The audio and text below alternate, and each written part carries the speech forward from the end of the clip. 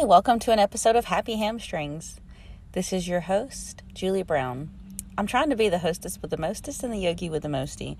It's just a journey. So basically, I'm just learning and I'm hoping that you're along with me for the ride. I'm actually downtown. So today is July the 30th and I have just had a facial and I am about to have yoga therapy with Tina. Yogi Tina, who has been a guest on here, has been helping me with yoga therapy, which it just helps me navigate. Yoga therapy isn't traditional therapy, and it just helps you navigate through things. So if you've been following my podcast, you know that we've already gone through the first 2 limbs of yoga, and I devoted 5 episodes each because the yamas and niyamas are 10 jewels.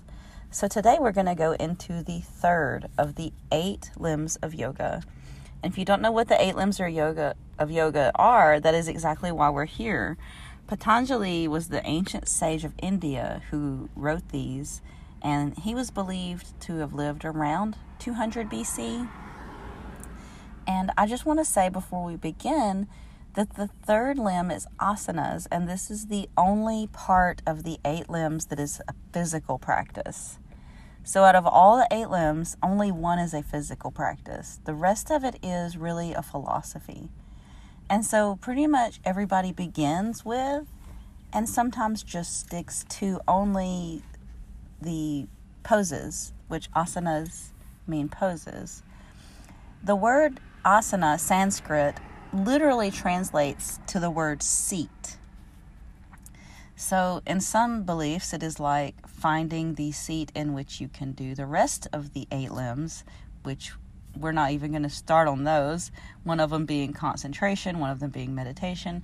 So basically it's finding a balance in any of the poses. It's not about one pose or another. Asana refers to all the poses. And some people believe it's actually just coming into the seat in which you find your 8 limbs balance the most. So as a yoga teacher and as you become more in-depth with your studies, you learn about sthira and sukha, which literally translates into stability and into finding comfort. So no matter what pose you're in, you want to be completely stable, and you also want to be completely balanced in a way that you're at ease. So those 2 words together, sthira and sukha, it literally means stability and ease. And one of the books I read, I believe it was The Secret Power of Yoga, it talks about these 2 in a way that was much less confusing.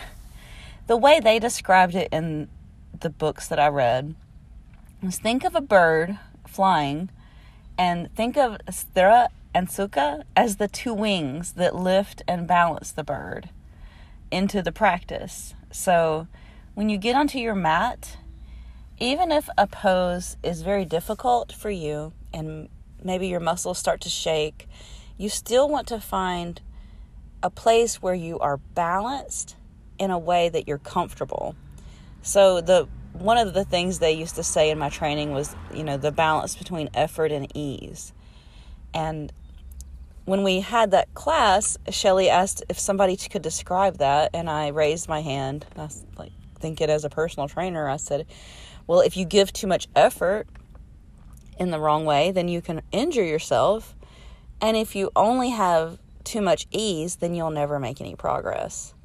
And your practice will be for nothing. And she said that was beautifully put. She loved the way I said that.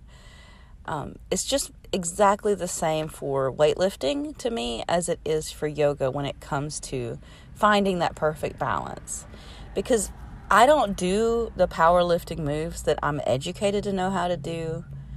I mean, not frequently, because I'm not trying to become like miniature Hulk, Hulkamania, even though I know how to Hulk out. It's funny, I'd have to eat a lot of protein. I need so much protein as it is normally. But just finding the perfect balance, and that applies to your diet too, right? Finding the perfect balance there, because if you come to your yoga practice, your asana, and you haven't had enough food, you're not going to put forth any effort because your body needs the food to make energy, because energy comes from the calories and exercise is just the body's ability to do work. However, if I've had a big breakfast buffet and I go to a heated power yoga, there's no way I'm going to give the right amount of effort. I will be too full and I might even get sick. So it's all about finding the perfect balance of effort and ease, or sukha and sthira, the literal translation meaning stability and ease. And this is all text that is very, very old. So some people say that, maybe it just means in this sense, like for the meditation and concentration and the further of the other limbs, because we're only on the third, like making sure that you're doing the poses you need. And some people can do yoga without ever actually getting into poses. You may meet someone who really loves and appreciates yoga, and all they do is meditate. They are still a yogi. Just because someone doesn't wake up and do 108 sun salutations like every single morning, that doesn't mean that they're not a yogi. Maybe they just sit in the easy sitting, which translates to sukhasana, where you got your legs crossed, crisscross applesauce, as we say. Maybe they just sit in that pose and they meditate and find contentment and focus on all the other parts of the philosophy of yoga. And so when I first started doing the poses and learning the poses, I was a little bit overwhelmed. Like, some part of me was like, oh, I'll never get all this. It seemed like just an unlimited number of poses. And that's what makes it really beautiful, is I'm still learning. I'll take a class and then I'll learn some new name for a pose I already knew, or I'll learn a new pose still. And I was just showing one of my coworkers some poses yesterday, and I mixed up the name. I'm like, horse, deer pose, whatever. Just like changing the names of them now because I get so relaxed. Into the last pose I was in, some part of me wanted to call deer pose horse, and I'm like, what? Where did that even come from? It's like every animal has its own pose. So basically, don't overthink it. If you're new to yoga, don't overthink. Like, don't worry too much about what you can and cannot do, because it's not about that. And I just Googled it. Horse stance actually is a martial arts stance, and it kind of looks like goddess pose. But it says for horse pose, Vatayanasana is known as flying horse pose or horse face pose. It's basically balancing posture that targets quads, glutes, and inner thigh muscles. So there is a horse pose. See, I just learned something new while I was recording this podcast, because yoga is so vast. And I was just telling someone yesterday, if you only buy one yoga book, like if someone's just wanting to focus on the asanas, if you only buy one yoga book for poses, make it the Yoga Anatomy book by Leslie Kaminoff. And he actually has a channel on YouTube called Yoga Anatomy. And he has sold just thousands of those books. In fact, he's constantly doing seminars all around to educate people. He's brilliant. So if you look into this book, they have illustrations where they've taken actual people doing yoga and they highlight the muscles. They've made sketches out of the actual people, and they highlight the muscles that you're targeting with each of the poses. And for example, in crow pose, which is a balancing pose, they've taken pictures of someone through the glass from the lower view so that you can see exactly what muscles you're targeting from the lower view. They put a lot of work into that book, and it shows. And yes, highly recommend. So thanks for joining me today. I've got some really, really big, exciting news. I don't know if it's going to be able to wait till the 8th limb is done. I just can't share it yet. I've already talked about this on another episode, but I had an expectation for a phone call and that didn't happen. And so I followed up with some other items. I will say following up is a really good thing. If you ever have done customer service, you should know it probably works both ways, right? So I made some phone calls and I followed up with some things, and I might have some really exciting news to share with you guys and gals. We'll wait and see, because blarg, if I say it now, I will probably jinx it, right?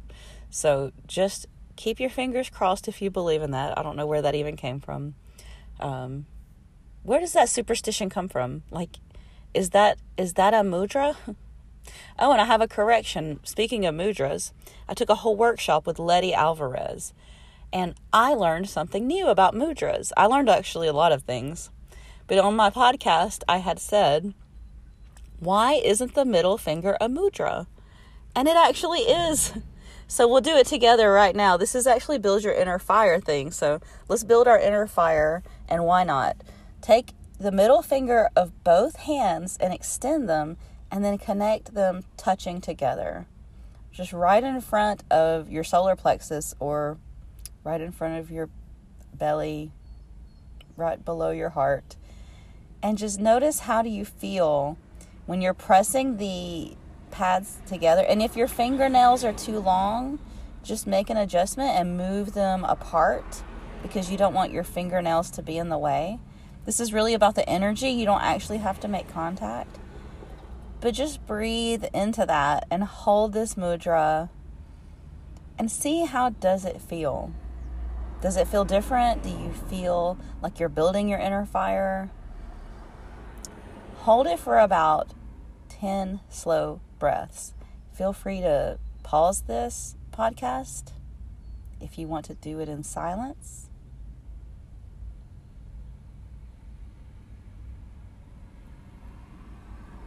And whatever's coming up, just notice how you feel.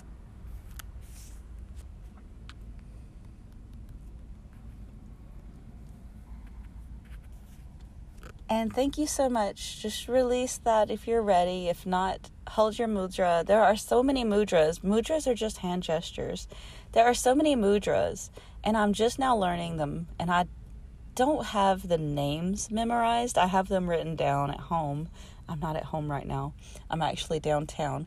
But I have learned so much, especially from that workshop with Letty.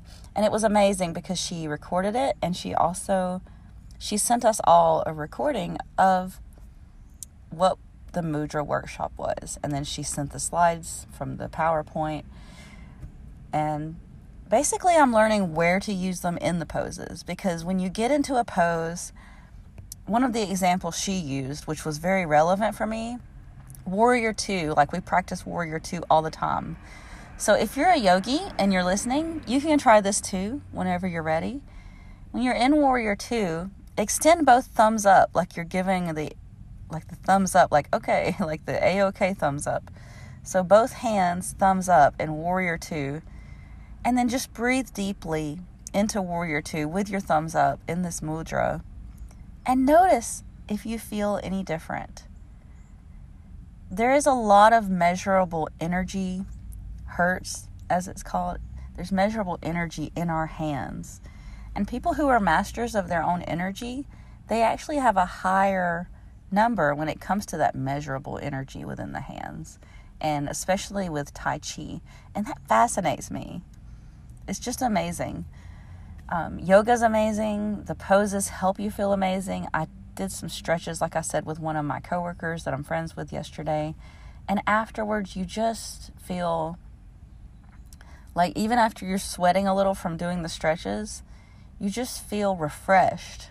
And the spinal twists give you fresh oxygen when you release your twist.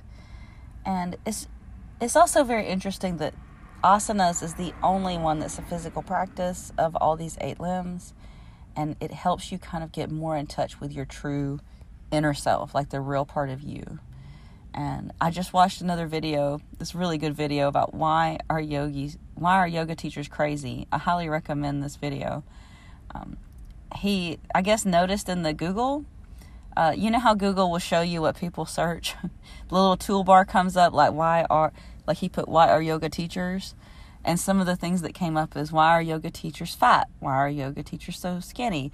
Why are yoga teachers crazy? If you watch this video, he kind of answers that for you, because we're all just working on being our best selves, and we're all just human. And sometimes the parts of our lives that drive us to become a yoga teacher are not necessarily positive aspects. Sometimes it's just that we're so driven to become masters of our own positivity that maybe it feels like we rode the crazy train in.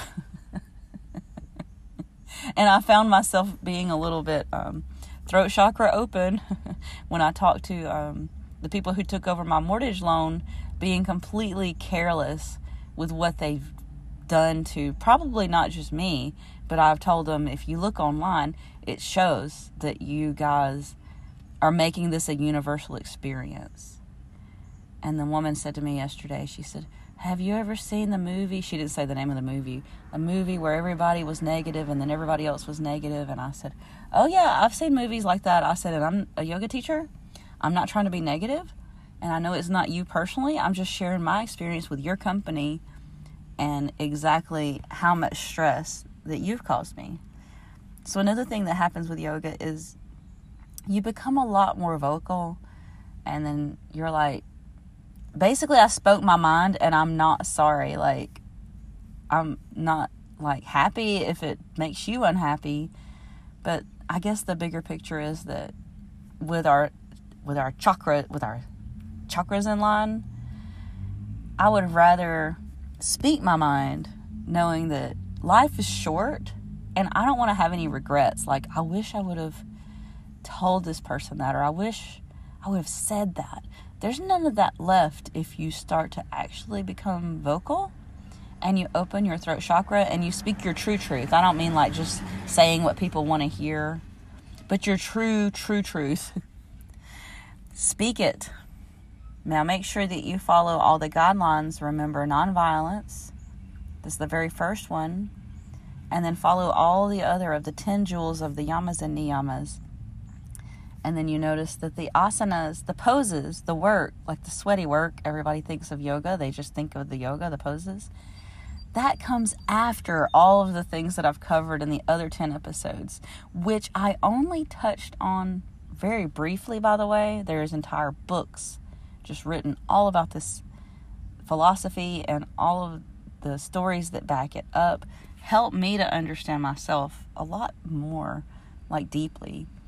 And it's better to just step back, be your own witness, and stop judging yourself. And maybe when you go to a yoga class, it seems so very difficult because everyone around you seems to be knowing what to expect. Maybe they came to class and they know what's next. They literally know what the teacher's going to do next because they do a similar routine, and maybe it makes you feel like, wow, this is like, I'm new and this is awkward. That's kind of how, like, when I first started doing the Baptiste flow with the Baptiste studio, the Baptiste inspired studio, I was just like feeling like I'm the odd man out. I don't know what's coming up. Everybody in here knows this flow is 80 degrees. It was very hot.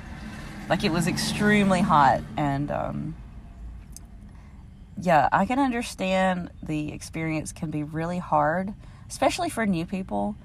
But just remember that if you go to yoga or you have attended yoga and the experience wasn't magical, it's not yoga. It's just that you haven't found your teacher yet.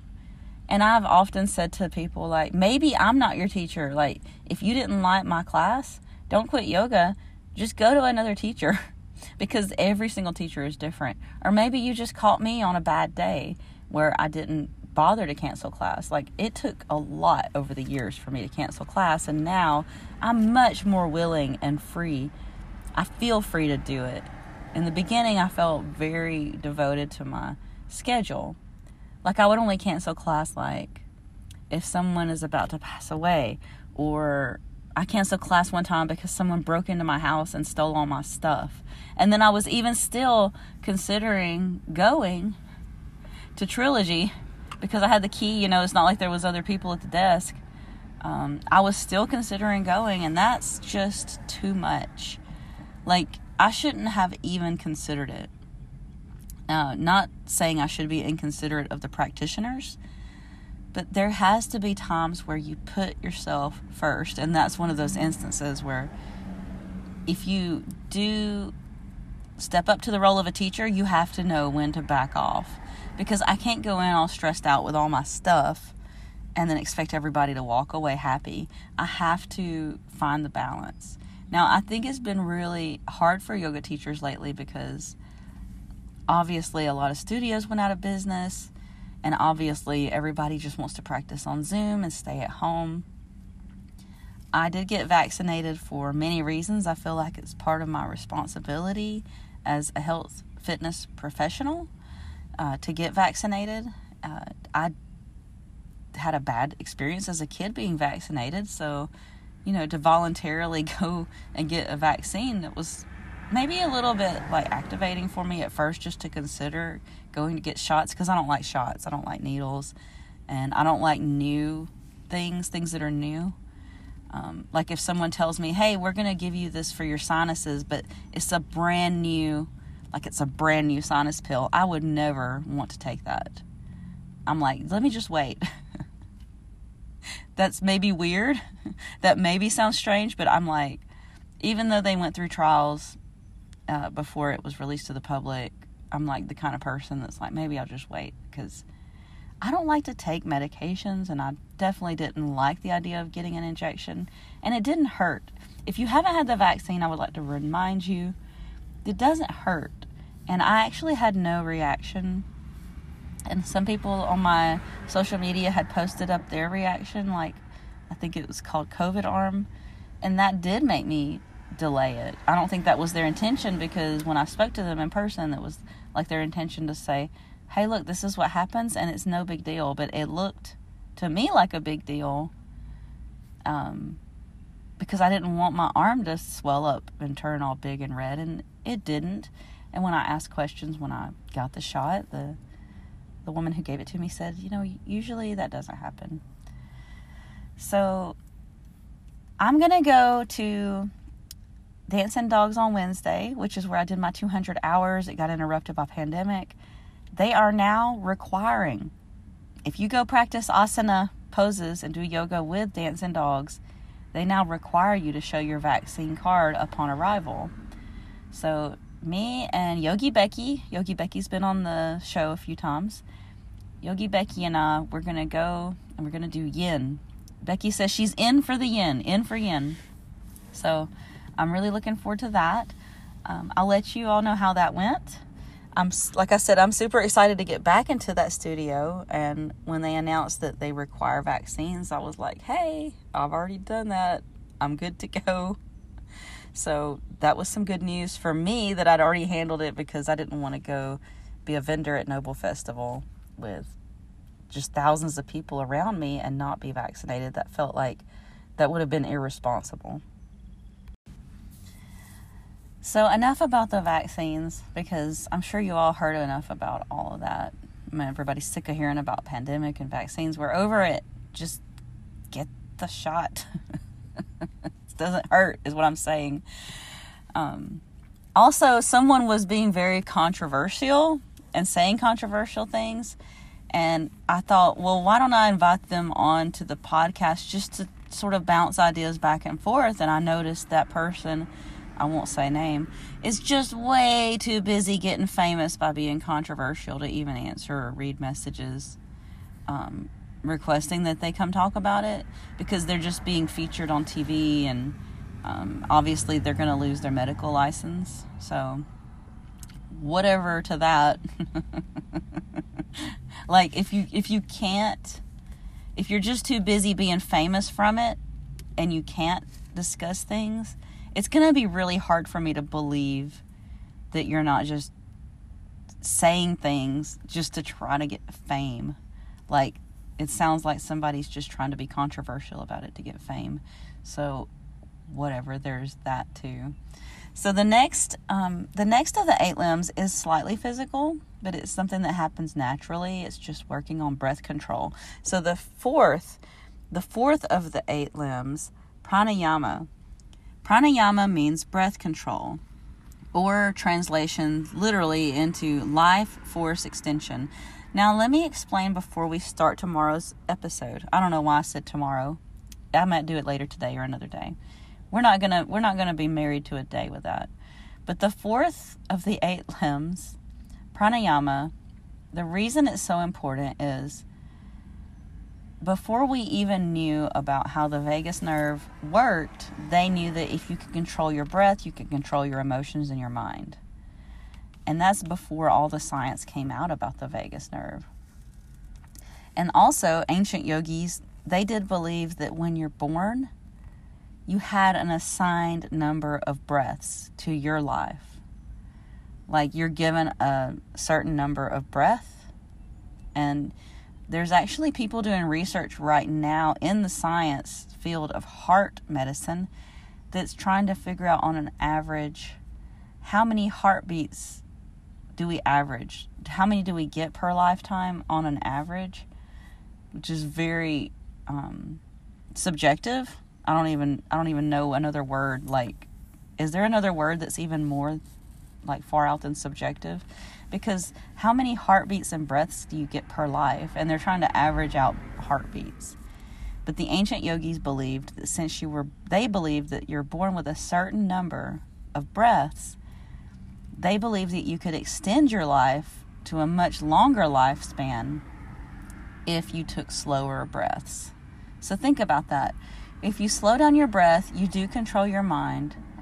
You do control your thoughts a little better. You control what's happening with your emotions. Your body slows down. Your blood pressure slows down. But they weren't concerned with, like, the ancient yogis weren't like, oh, my blood pressure. They literally were slowing their breath down to try to extend their life. So that is why pranayama translates into life force extension. It actually makes you feel rejuvenated when you practice the breathing techniques. This is another reason why I say that you may meet someone who's all into the 8 limbs of yoga, but they don't make time for asana practice because they're busy. They just do maybe the other of the 8 limbs, and they just have a fondness for yoga. And I hope that all I'm teaching you, I hope that what's helped me has helped you. And I'm trying to limit the podcast so that they're not so long and drawn out like a long workshop, so that you can keep your interest, keep your focus, and just learn the most important parts, because I'm definitely only highlighting the things that I've learned. There is no way I could come on here and do an episode where I name off all the poses I know and talk you through that. That would probably be almost impossible. And I don't have that kind of time, and you probably don't have that kind of time. So just subscribe to my YouTube. You can find all the links to my socials on the About page at Yogi Julz. That's YOGIJULZ.com. And there's all the links there for me. And in fact, you'll find links to other pages that may motivate you. And you can watch replays of where I teach at the college. You can find the Exercise RX, the exrx.net. I've got all kinds of links to things to motivate you. And that's really the key to being healthy, is finding out what motivates you the most, because there's no way I can know what you're thinking or what drives you. So just find it and be it, and then do it. Whatever your life force motivates you to do. Be happy, be well, be free. Take some time for yourself today. Namaste. Thanks a lot for listening. I really appreciate you.